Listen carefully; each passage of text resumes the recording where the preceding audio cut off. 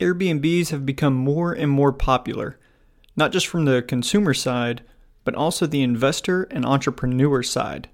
However, when someone thinks about investing in Airbnbs, the first thing that might come to mind is the expensive beach home or lake house that they feel that they could never afford. But there are ways to operate Airbnbs much cheaper than that. It's through a strategy called rental arbitrage. So in this episode, we are going to define what rental arbitrage is, as well as talk about the pros and cons of it.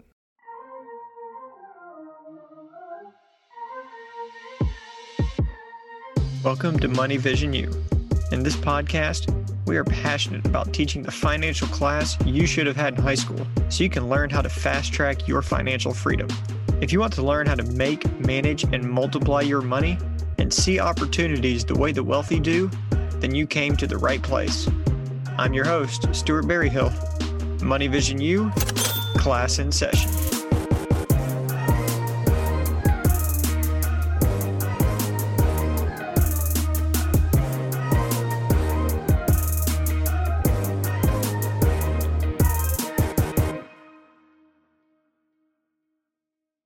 Let's start by breaking down what rental arbitrage is, because that's kind of a confusing phrase.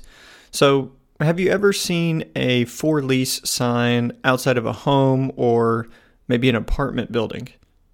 What that means is those units or buildings are available to sign a lease and rent. Rental arbitrage is simply taking one of those leases and becoming a tenant, so to speak. But instead of you living there, you rent the unit out as an Airbnb or a short-term rental, and you get to keep the margin. So let's say your lease is maybe $750 per month, but from doing rental arbitrage and marketing it as Airbnbs, you furnish it and whatnot, you end up netting $1,500 per month. Well, that $750 margin is yours to keep. And now you are essentially operating a business. A couple of things to note with this though. First, you need to make sure the city you are looking in even allows it. Check on what their restrictions or rules are. Is it illegal to own or operate Airbnbs in that city? Do you need a business license? Does the property need to be zoned a particular way? Generally, you can call the city planning division and check out some of those things with them, and they'll have the answers. Another thing to note, not all landlords are willing to allow someone to sublease, let alone allow Airbnbs in their units or buildings. For apartment complexes, they may also require like a background check on any guests, or they may have other loopholes that you have to get through, which would make that unit not be a fit for rental arbitrage.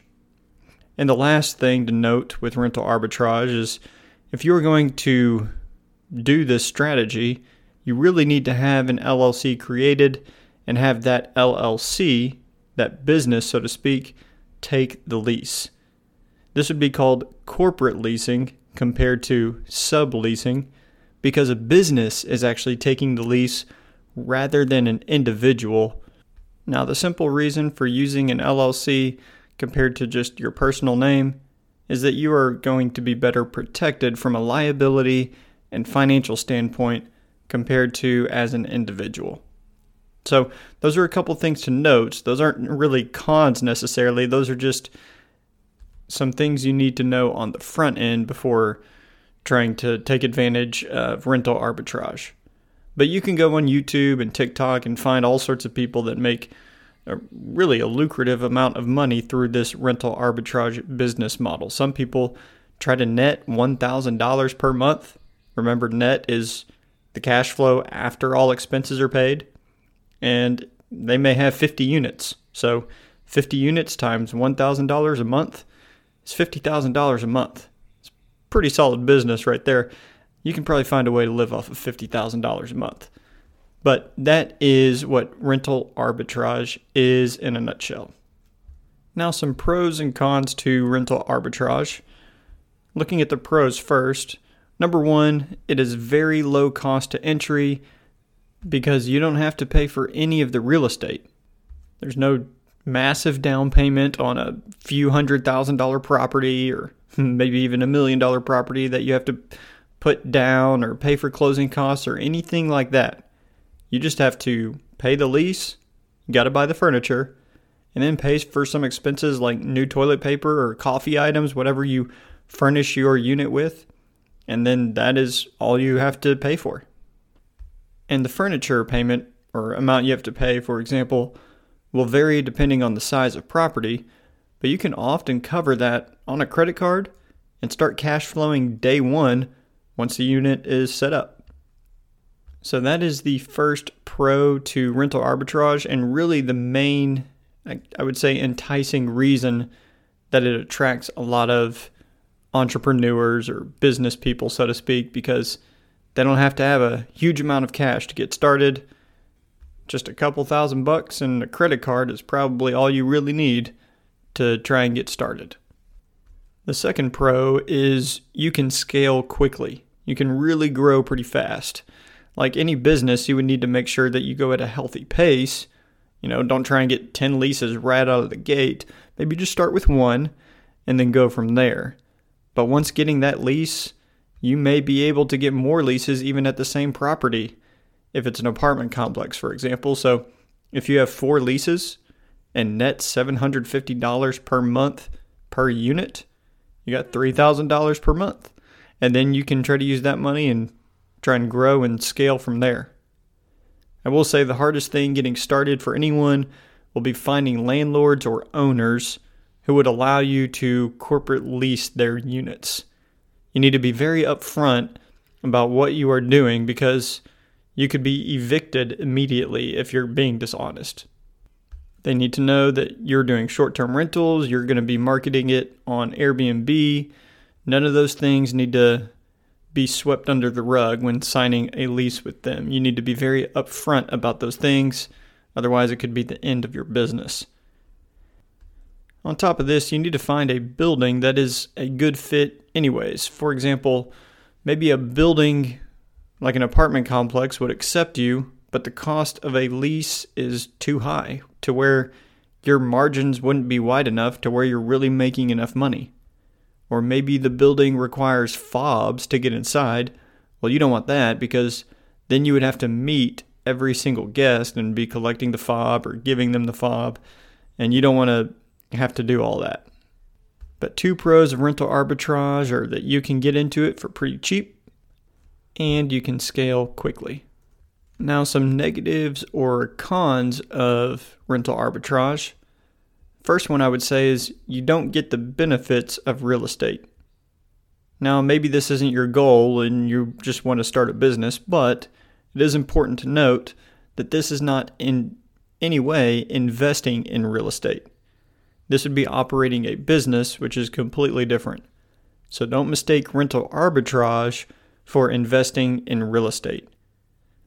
I like the idea of owning the real estate coupled with using those units as Airbnbs, but buying real estate can definitely present its own set of challenges, whether it's cost of entry or making sure you analyze a deal properly. But if you can learn how to do those 2 things and couple that with Airbnbs, I really like that model, but we'll talk about owning Airbnbs compared to doing rental arbitrage in another episode. And kind of to go with this con, saying that you are not getting the benefits of real estate, with that, I would also say doing rental arbitrage, you lack control. Because what if the property is sold to a new owner, or maybe a new property management company comes in to start managing the property, and they don't allow Airbnbs? Well, that could present a problem in and of itself for you. So just remember that if you're a tenant, you don't really have control over the property or what their guidelines or restrictions are. All you can do is sign a lease. And so if they don't allow Airbnbs, that's bad news for you. So it's always good to be able to have control of the real estate because you can choose whatever you want to do. The second con I would say is where you live. Now, there are 100% definitely ways you can get around this, But maybe you live in a city, for example, that doesn't allow Airbnbs or makes it very difficult to operate Airbnbs.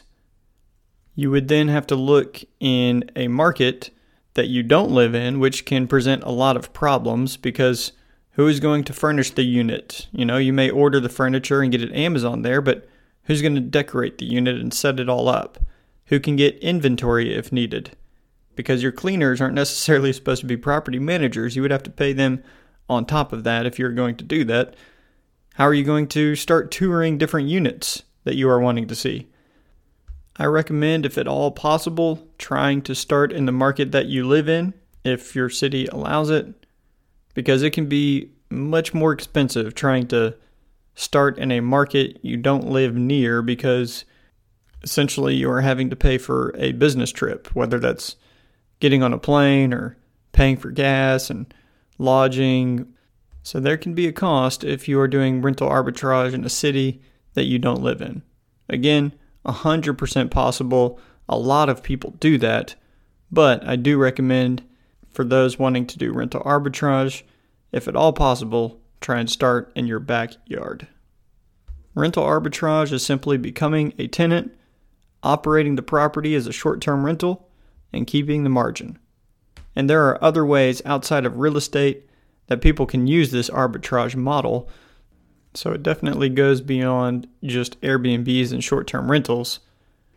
It is ultimately a business model that can bring lower entry cost, so it is more doable for you if you have less capital to use.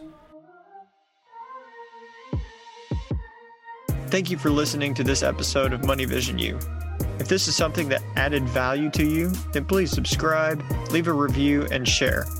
We are passionate about teaching financial literacy so you can learn to take control of your financial future. If you want to learn more, then follow us on social media platforms at MoneyVisionU. We look forward to catching you in the next class.